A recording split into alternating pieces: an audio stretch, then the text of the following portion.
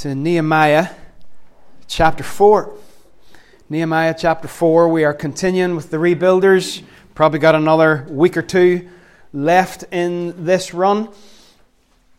And see what Nehemiah gets up to. We're going to look at chapter 4 and also a bit of chapter 6, just because it's sort of covering similar themes.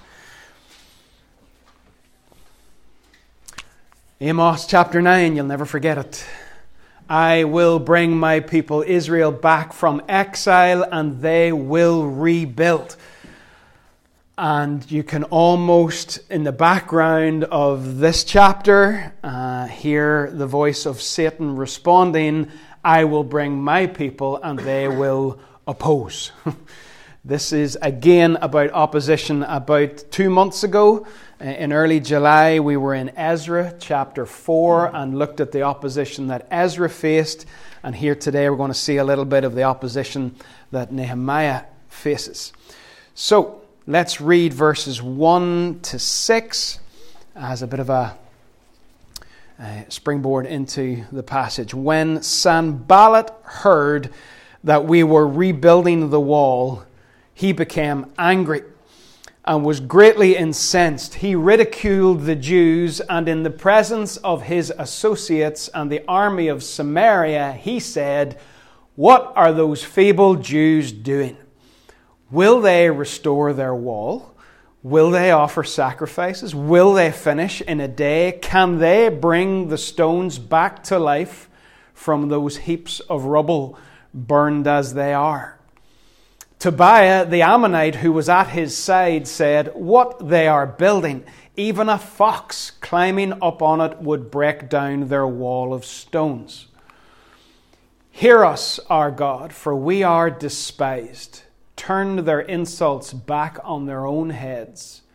Give them over as plunder in a land of captivity. Do not cover up their guilt or blot out their sins from your sight, for they have thrown insults in the face of the builders. So we rebuilt the wall till all of it reached half its height, for the people worked with all their heart. So, what I want to do today is look at sort of three aspects of opposition. Just the nature of the opposition itself. What sort of stuff can you expect to face as a rebuilder? Someone who is working on God's building site and seeing kingdom projects built up. The nature of it, the effect that that external opposition then has on God's people themselves, and then how a rebuilder, particularly lead rebuilders, respond to that opposition. Last week, we did Nehemiah 3, which was one of those phone book chapters in the Bible with all the names in it. And I made the case from 2 Timothy 3 that it's worth looking at because all Scripture is God-breathed. And we're back in 2 Timothy 3 just to hang out a desperately encouraging verse at the start today. Verse 12, everyone who wants to live a godly life in Christ Jesus will be persecuted. God bless you. Have a great day. I'm sure you're glad you came. Everyone, I'm assured by Greek scholars that the word everyone means everyone. So, brace yourself. Every Christian who is part of God's great project of building the church and seeing broken lives restored and rebuilt is going to face opposition. And what we have in Nehemiah 2, at the very end of Nehemiah 2, these sort of three monkeys are introduced. Sanballat the Horonite, Tobiah the Ammonite, and Geshem the Arab. They're mentioned at the end of chapter 2. And then we've got that big list of names from last week. All of those brave, courageous rebuilders who worked hard no matter what their skill set was. They got involved in the project. But then back at the start of chapter 4, Sanballat and Tobiah appear again. Now, blessed is the internet. I was able to find a picture of Sanballat and a picture of Tobiah. You'll not believe it. The technology must have existed. So here's Sanballat. Come on, sir. There you are. There's Sanballat. And there's Tobiah. I cannot help thinking when I read about these two, I picture the sort of would-be criminal mastermind, and then Tobiah. Sanballat is like the ringleader, the guy out in front. Tobiah, just to me, is the dopey sidekick who's just sort of buzzing around in the background. And whenever the lead guy says something, Tobiah then pops out and he says something as well. So this is what I think of when I think of these two mischievous articles. For anybody who's listening online, we've got Harry and Marv up on the screen. Not by that long till you see Harry and Marv again. Sure it won't. Tanya, you're probably watching it last week, were you? No, not yet. Okay. So they ridicule. Verse 1 of Nehemiah 4, how this opposition starts is ridiculing the Jews, mocking them. And look at verse 2, the sort of things they say. They refer to them as feeble Jews. So some of the opposition mocks the people who are doing the work. You're not qualified, and you're not trained, and you're not educated enough, and you haven't got your life all sorted out the way it should be. You're feeble, and you shouldn't be doing this work. And they not only mock the workers, but they mock their dreams. Their dreams are of rebuilding and offering sacrifices in a safe city of Jerusalem, and those dreams and plans, and we all have them as Christians, as people in the kingdom. We've all got things that we'd love to do for God. Some of them are seemingly small, and some of them for you might be massive things that you'd love to step out into for God. And these guys mock that. They say, come on, you're not going to do that. You're not going to rebuild a wall. You're not going to offer sacrifices. They mock the resources that they have. Can they bring the stones back to life from those heaps of rubble, burned as they are? Now, stones don't go on fire, obviously, but once stones have been exposed to a lot of heat, they will crack. They get brittle and they break really easily. So they mock the workers, they mock their dreams, they mock the resources that they are trying to work with, and then they mock the work. In verse 3, what they are building, even a fox climbing up on it would break down their wall of stones. Now, archaeologists have told us that Nehemiah's wall was 9 foot thick.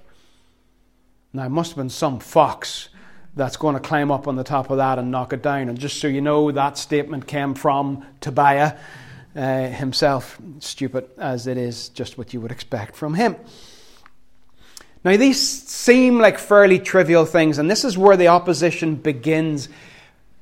These people are talking among themselves at a distance. At the minute, these guys are not speaking to Nehemiah. They're not speaking to the Jews, to the rebuilders. This is at a distance from Jerusalem. They are mocking, but word of it is getting back to the rebuilders. And whenever what you're doing, what you're dreaming and what you're planning, whenever you hear on the grapevine that somebody has been talking about it, talking about you, rubbishing what you're trying to do, that can actually be devastating.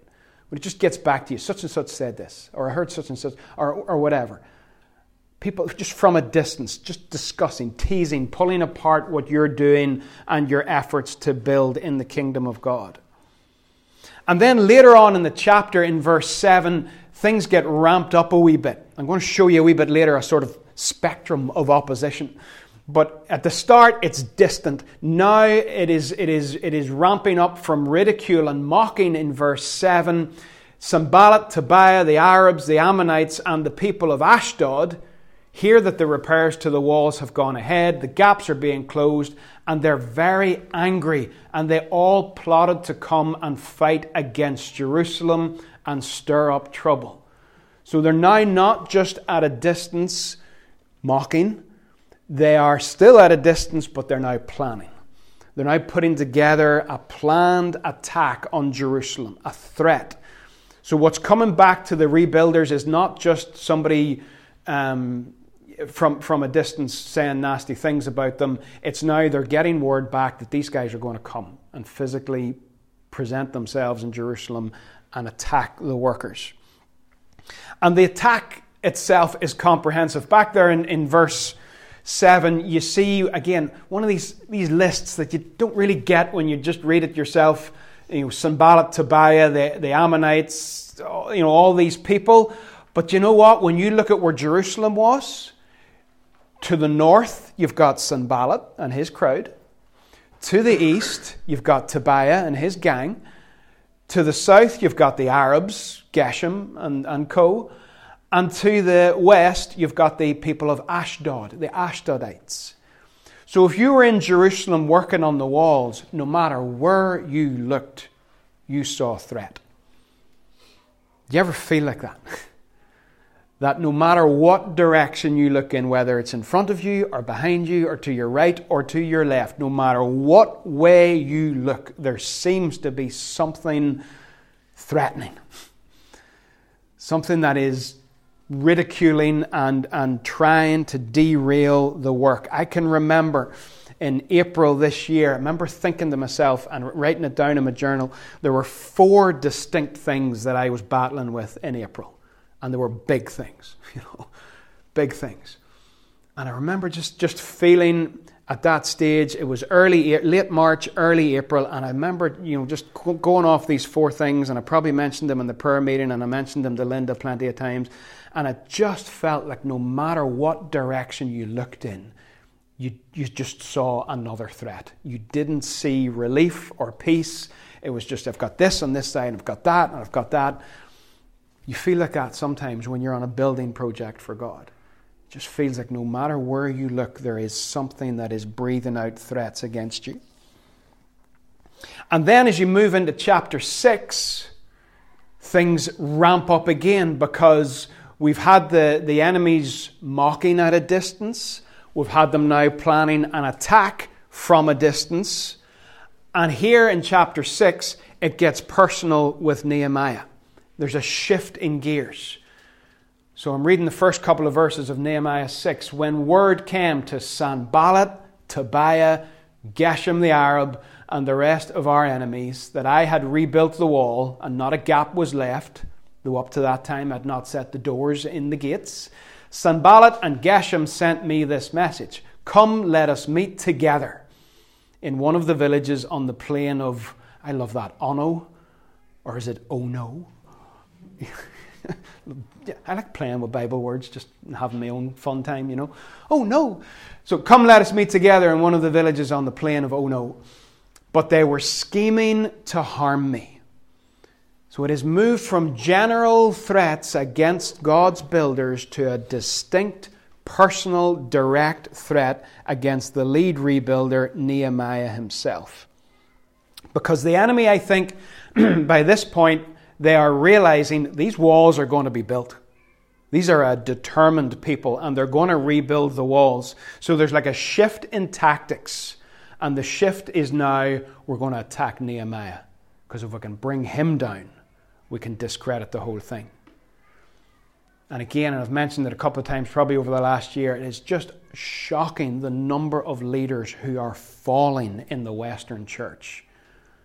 Week after week after week, big names, influential people, guys whose ministry I've maybe listened to for years, and then you find that they've been placed on leave for disciplinary reasons and this, that, and the other, or they've left the church altogether. It's unreal. So Satan, if he can't get at the building project itself, he just sets a target on the influential guy, the lead person, the lead man, the lead woman, whoever it may be, and goes after that person to bring them down. And as Nehemiah chapter 6 goes on, look what you've got. You've got lies. In Nehemiah 6:6, the letter that's sent to Nehemiah says, you are plotting to revolt. No, he's not. That's a lie. And the attempt to engender fear in Nehemiah 6:9, Nehemiah says they're trying to frighten us. Intimidation in Nehemiah 6:13, he had been hired to intimidate me. And you just see this gradual ramping up of the opposition from being distant and general to being close and absolutely in Nehemiah's face. And it's almost like you've got this spectrum of opposition. This is not a real thing, I made it up in case you go looking for it on the internet. The opposition spectrum starts off distant ridicule. You move on, distant threat. You move on and you've got direct contact. This is Nehemiah at the start of chapter 6, direct contact. You move on, you've got lies spoken about you. You've got people trying to create fear, and then you've got people trying to intimidate. And I'm telling you, if you're going to build something in the kingdom of God, you're going to move along that. And the problem is people drop off it. It's hard. It is painful.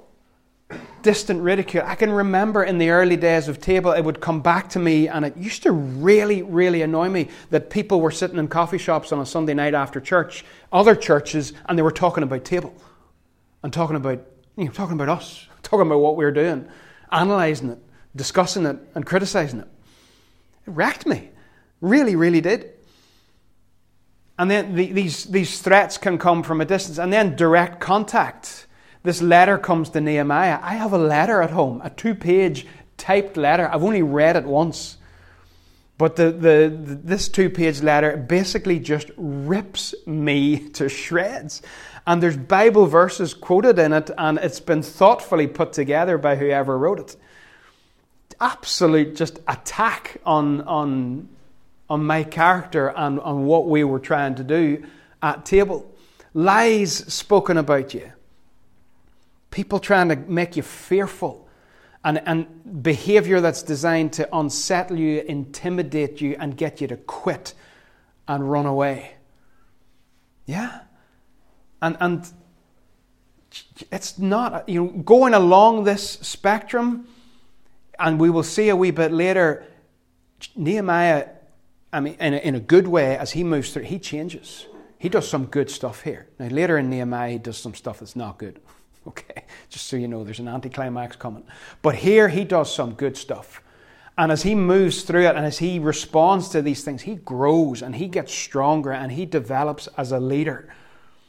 And the problem is too many people, they start off well with great dreams and plans and hopes, and the mocking and the threat and the things that are said causes them to drop off. Because it's hard and it's painful.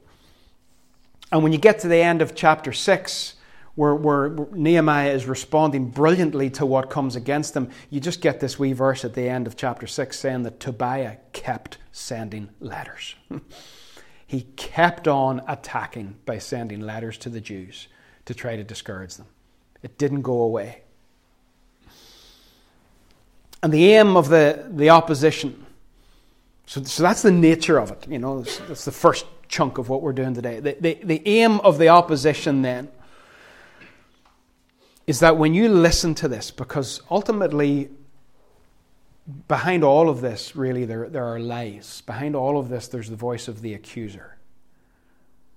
Now, Stephen read an absolute banger of a passage this morning at the introduction, at the welcome, Ephesians 6, that I will refer to just a little bit, but that whole call to stand and the whole idea that our battle, our war, our struggle is not against flesh and blood. Even Tobiah, the dopey Ammonite sidekick, behind him, there's an accuser. There's a Satan. Yeah, there's an adversary. And behind all of these things, there is an aim to get us to start listening. When you hear this stuff, then what goes on in your head, this is where the battle is. It is for me anyway. When you start to hear this stuff over and over again, you start to, the line between what is true and what's being pumped into your mind becomes blurry. And you find yourself starting to believe the lies, starting to get confused. Maybe we are feeble Jews. Maybe it is a useless wall. Maybe a fox could knock it down. Maybe there's no point in trying to build any more if it's that weak. Maybe it's not worth the risk. Maybe people will get hurt if they're part of this building project and we've got threats coming in from a distance that there's going to be attack. Is it worth doing something that people might end up getting hurt if they're part of it? Maybe I should quit. Maybe I should run, like I'm being advised to do in Nehemiah chapter 6. And I want you to look at verse 10 of Nehemiah 4. And you'll see that whenever a people are exposed to a prolonged bout of opposition, lies, threats, intimidation, where do you see how their thinking changes? All right? Nehemiah 4 verse 10. Meanwhile, the people in Judah said, this is how they started to speak, the strength of the laborers is giving out.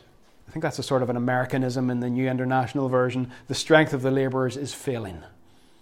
The strength of the laborers is failing. That's what the people are starting to say about themselves.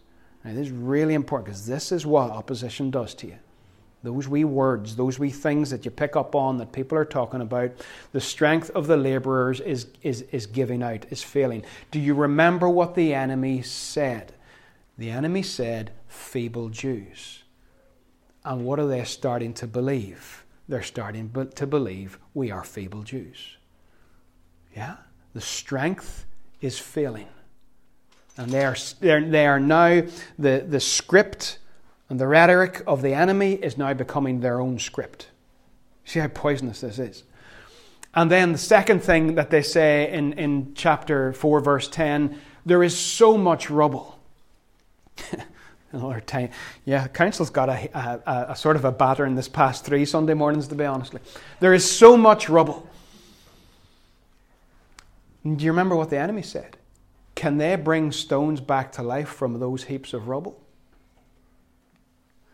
And then the third thing they say in chapter 10 is, we cannot rebuild the wall. Do you remember what the enemy said? Will they restore their wall? Now, do you see that? You see how dangerous it is to listen and to dwell. That's why I only read the letter once. I only read it once. I've never read it again. I don't even know where it is. You see how dangerous it is. Once those voices start to get into your head, it affects the voice in you that you speak with to yourself. And you have this people now who are, because of the outside attack, there's now discouragement. Discouragement. Dis. If a policeman catches a criminal and disarms him, then the policeman has taken away his arms, taken away his gun, whatever. If I disconnect you from something, then I'm taking away your connection. And if you are discouraged, that means somebody's taken away your courage. And that's the aim. That is all of the letters and all of the talk from a distance and the threats and the lies and the intimidation and the fear. The aim of it all is one thing, to take away courage. There's a lovely verse in chapter 4, verse 6. It says, the people had a heart to work. Now in French, the word for heart is cœur, from which we get the word courage. To have a strong heart, to have heart to do something. The people had a heart to work. They had courage to work. The enemy comes and takes the heart away. Have you ever heard anyone say, I just lost heart for it? You know, I was all in and I was going for it and working, but I've just lost the heart. It means your courage has been taken away by the opposition of the enemy in this context. Discouragement literally means to take the heart away. And if the enemy can discourage you, he does not have to launch a physical attack. These guys who are planning their threats from distance don't have to come to Jerusalem, don't have to bring any weapons, don't have to risk their own resources to attack God's people. If they can just get God's people to think like that in chapter 4, verse 10, and to say those things to themselves, the work will stop. Imagine what it would be like if we lived in a world where people who had been called by God to do things gave up when they were halfway up the wall. You know, once they've got started and they've brought people together and they've done loads of work, to get halfway up the wall and give up would be more devastating, I think, than to never have started at all. So what does a lead builder do? That's we've looked at the nature of the opposition, and we have looked at the effect of the opposition on the builders, how it internally affects them, discouraging them. A builder, a lead builder, a rebuilder needs to encourage. According to Hebrews 10:25, one of the things we need to do when we gather together is to encourage one another. If I encourage you, I give you heart. I put strength back into your heart. This is a place of encouragement. Right? This is a place where people do put strength into one another in terms of how we speak to each other, how we get behind each other when people are trying to do things. Encourage, give one another heart. And I want to look at how Nehemiah responds. This is, for me, one of the high points of Nehemiah's story. 3 or 4 things that he does in response to the opposition. The first one is prayer. It's predictable, isn't it? Prayer. Chapter 4, verses 4 and 5. And look at his prayer. It's like David's prayers in the Psalms. There's a set of Psalms that are called, it's a big word, imprecatory Psalms. And it's basically David saying, God, will you get my enemy and tear his head off? That's what those Psalms are like. David just lets rip. But it's good to let rip to God. You don't misunderstand me. It's not that David went to God angry with God. David went to God with his anger. There's a difference. Yeah? He wasn't angry with God, but he had loads of anger and he brought it to God. And Nehemiah has a prayer here that just smacks a wee bit of that David style of praying. Turn their insults back on their own heads. Now, this might not necessarily be a model for prayer, boys and girls, okay? But I want you to see how honest Nehemiah is with God. He says, turn their insults back on their own heads, give them over as plunder in a land of captivity. Do not cover up their guilt or blot out their sins from your sight. Now listen, I don't think a Christian can pray like that. All right? I don't think we can pick someone that is a wee bit harsh with us and say, Lord, don't ever forgive that person their sins. I just don't know that lines up with the New Testament, with Jesus, with grace. But this is a man being honest before God. This is how he feels. They have thrown insults in the face of the builders. And I think God can take a prayer like that has just got a wee sharp edge on it, and I think God can it's like, I know what you mean, Nehemiah. I'll deal with it. I might not do just exactly what you want me to do. Some of David's Psalms are really, really rough. I might not do just exactly what you want me to do, David, but I've heard you. I see your heart. I see your pain. You've brought your anger to the right place. Leave it with me. And not only did Nehemiah himself pray in the face of opposition, but in chapter 4, verse 9, the people collectively prayed. Right? So you've got both aspects of prayer there, both important. The individual prayer life. And I personally can tell you that my prayer life soars in the face of opposition. And whenever things are going well, frequently my prayer life chugs along at something that I'm not really that impressed about myself or pleased with. Whenever the opposition comes, your prayers just go jung, jung, jung, jung, jung. You ratchet up through the gears. These people together pray to God. He prays on his own and he encourages and leads the people to pray. Here's a man that some of you know. This is Gary Anderson. Who was our pastor at Lisnadil and still appears on the doorstep from time to time to bring encouragement to us. He's a class act and I love him. And he tells stories. And frequently tells the same story each time you see him for a while because he's excited about it. But he loves to tell a story, and there's a catchphrase that will come up in nearly every one of the stories that he tells. And when he tells you it and gets to this wee bit in the middle, his head just sort of cocks over to one side and his eyes get real sort of ferocious and he says, but we began to pray.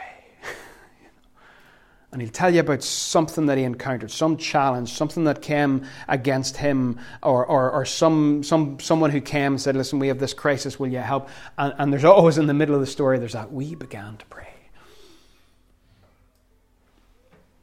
And then the story goes on, usually with some powerful answer. So prayer is the first thing that Nehemiah calls the people to in response. In chapter 4, verse 12, I mentioned earlier, and I showed you a little sort of, not quite a map, but I showed you the fact that Jerusalem had enemies to the north and the south and the west and the east. In verse 12, one of the things that the Jews said to Nehemiah and the other leaders was, wherever you turn, they will attack us. So the builders have noticed this. From the walls, they have noticed that on every side there is a threat, and they say themselves, everywhere we turn, there is a threat. We turn, we go forwards, there's a threat. We go backwards, follow me, there's a threat. We go to the right, there's a threat. We go to the left, there's a threat. Nehemiah tells them, you need to look up. All right? Stop looking to the north and the south and the west and the east and begin looking up towards God. In chapter 4, verse 14, Nehemiah says, don't be afraid of them. Now, he could say that because back in chapter 2, do I have it? No, I don't have it. But back in chapter 2, before Nehemiah went to the king in verse 2 of chapter 2, Nehemiah says, I was very afraid. But someone, listen to me, someone who has overcome their own fear then is qualified to say to someone else, don't be afraid. So if you're facing fear, you overcoming that fear is not just for your own benefit. It then allows you to stand and encourage others to not be afraid.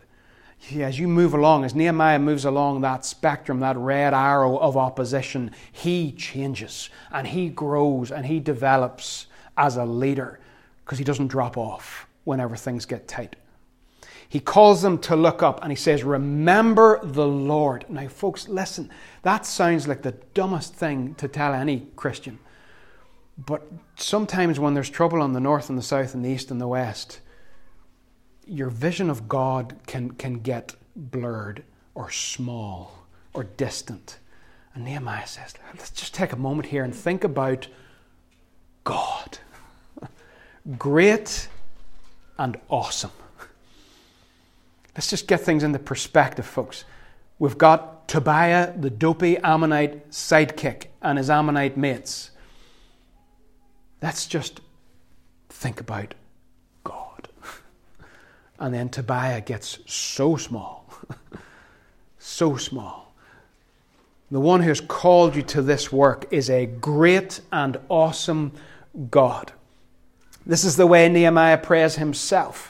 In chapter 1, when you read his first prayer after he's heard of the report of Jerusalem being burned down and the walls in rubble, he goes to God and he addresses God as being great and awesome.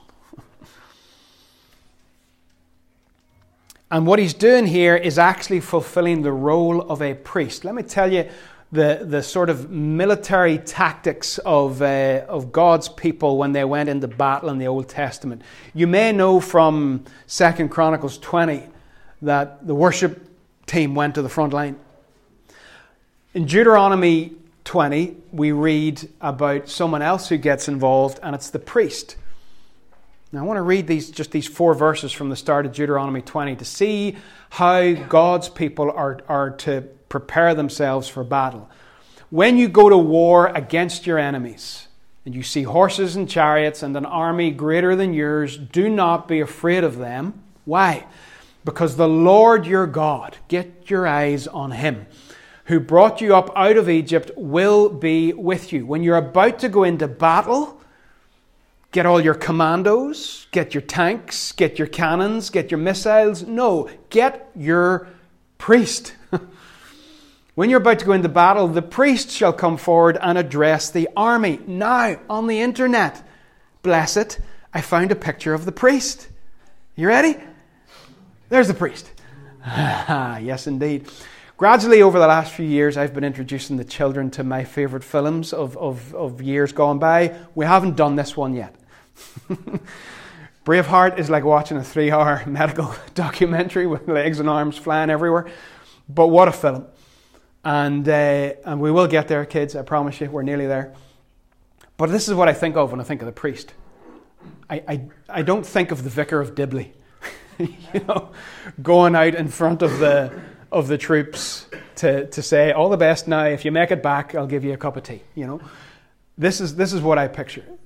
And what does the priest say? The priest says, "Hear, Israel, today you're going into battle against your enemies. Do not be faint-hearted or afraid. Do not panic or be terrified by them, for the Lord your God is the one who goes with you to fight for you against your enemies to give you victory. That is in the background of Nehemiah. When Nehemiah goes to encourage the people and tell them to not be afraid and to focus on God, he is acting as a priest. So he leads them to prayer, he gets them to focus on God, and he equips them. Steph read earlier from Ephesians 6 and talked about the armor of God, and what we've got here in Nehemiah is an equipping. I'm not going to read verses 16 to 18 and even beyond that, but Nehemiah equips the people to fight. He equips them to build, and he equips them to fight. And the sword, each man at the end of verse 18, each of the builders had a sword at his side as he worked. That sword reminding us of the Word of God in Ephesians 6. And part of this equipping of God's rebuilders, and this is something that I see God just stirring up in Linda at the minute, is not only to build, but to fight. Yeah, it's one thing taking a group of rebuilders and encouraging them and teaching them about how to build. It's another important aspect, a vital aspect, is teaching them how to fight, how to pray, how to deal with the opposition that is not flesh and blood, but is the powers and principalities behind it. So he equips the people. And the last thing he does, and Stephen, God bless you, emphasized it in the welcome as well, he stands firm. He stands firm. Love these mornings when these wee things happen. I believe God's speaking. In Nehemiah 6, I love the way he responds to the attempt to first of all get him to go to the plane of oh no, so he can be killed by his enemies. And then how he deals with the fear and the intimidation that comes later in the chapter. So at the start of chapter 6, he's invited to go to this meeting. Now, he's invited to go to a meeting with guys who want to kill him, okay, hate him, have been for ages mocking him, ridiculing him, and threatening him, and want what he's doing to come to an end. And Nehemiah's response is class. He says, in case you haven't heard, I'm carrying out a great project, and I can't go down. Why should the work stop while I leave it and go down to you? I just love that. Just basically says, listen, I'm building a wall here. It's really important. You're not. So I'm not going to meet you.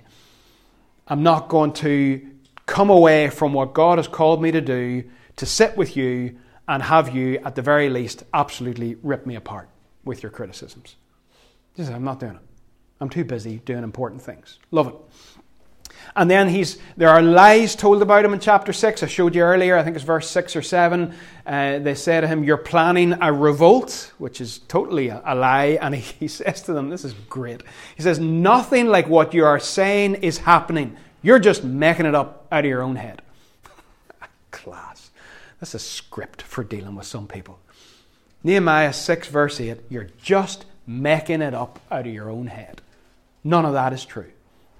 There's no basis of any of it in fact. Next, And then in verse 11, when they try to get him to run away, he says, I will not go. He stands firm. He leads them to pray. He leads them to God and the greatness of God. He equips them and he stands his ground. He stands firm in the face. And in chapter 6, it's all about Nehemiah. It's all just this relentless. They actually send 5 letters to him. Just bang, bang, bang. Keeps on trying to wear him down. And many of us, me included, after the 5th letter might say, okay, right, I'll go and meet you and talk. Nehemiah's like, no. And he sticks at it. On every building site, there will be 2 voices. There will be the voice of the accuser who wants to discourage, to take the heart of the builders away. I hope you never, ever hear that voice in this place. And then there's the voice of Jesus, who is the encourager. And as we will see when the series draws to a close next week or the week after, he is the chief builder. He is the perfect builder. And his voice will always be the voice of encouragement that will put strength into the builders. And his voice will be heard in this place through his word. It'll also be heard through others. Yeah? Through Tim, as you chat to Tim, you'll hear the voice of Jesus putting strength into you. And Joel, and Ruth, and the other Ruth, and Merlin, and Emma. You'll hear the voice of Jesus encouraging and putting strength into the rebuilders. That's the voice that we want to hear in this place. I want you to hear it all the time. Every time you come in, no matter what the theme of the message is, no matter what the theme of the worship is, no matter whether we're eating a meal or having a cup of coffee or at a prayer meeting or whatever we're doing, every single time, there is encouragement. Every time the builders feel themselves getting strengthened. And nothing will shut the enemy up like a move of God. Well, when the building is completed at the end of Nehemiah 6, when the enemies heard about it, all the surrounding nations were afraid and they lost their self-confidence because they realized this work had been done with the help of our God. Nehemiah doesn't go and engage in debate and argument and discussion or a slagging match with the opponents. He gets on with the work. God moves, and that shuts them up. Yeah. Amen. Let's pray. Father, I thank you. I thank you so much, Lord, for what we learn here from Nehemiah about how to deal with the inevitable opposition that will come to any building project in the kingdom of God. Lord, let these simple little lessons just rest with us. Let these chapters become a go-to place where we can learn how to deal with those who want to derail the work. Help us not to drop off, Father. Whenever the criticism is tough or the mocking is tough, help us not to drop off, but to keep on going, Lord. Keep on building. I pray this people, Father, would have a heart to build. In the name of Jesus, Holy Spirit, would you come and encourage, put heart into your people. We love you, Lord. And we ask now as we sing your praise, as we remind ourselves of who you are, like Nehemiah got that focus on our great and awesome God, as we remind ourselves once again of who you are, may all of the enemies on the north and the south and the east and the west, whether those are people, whether those are health issues, whether those are financial issues, employment issues, whatever they may be, may they all fade away as we focus our gaze on the greatness of our God. Amen.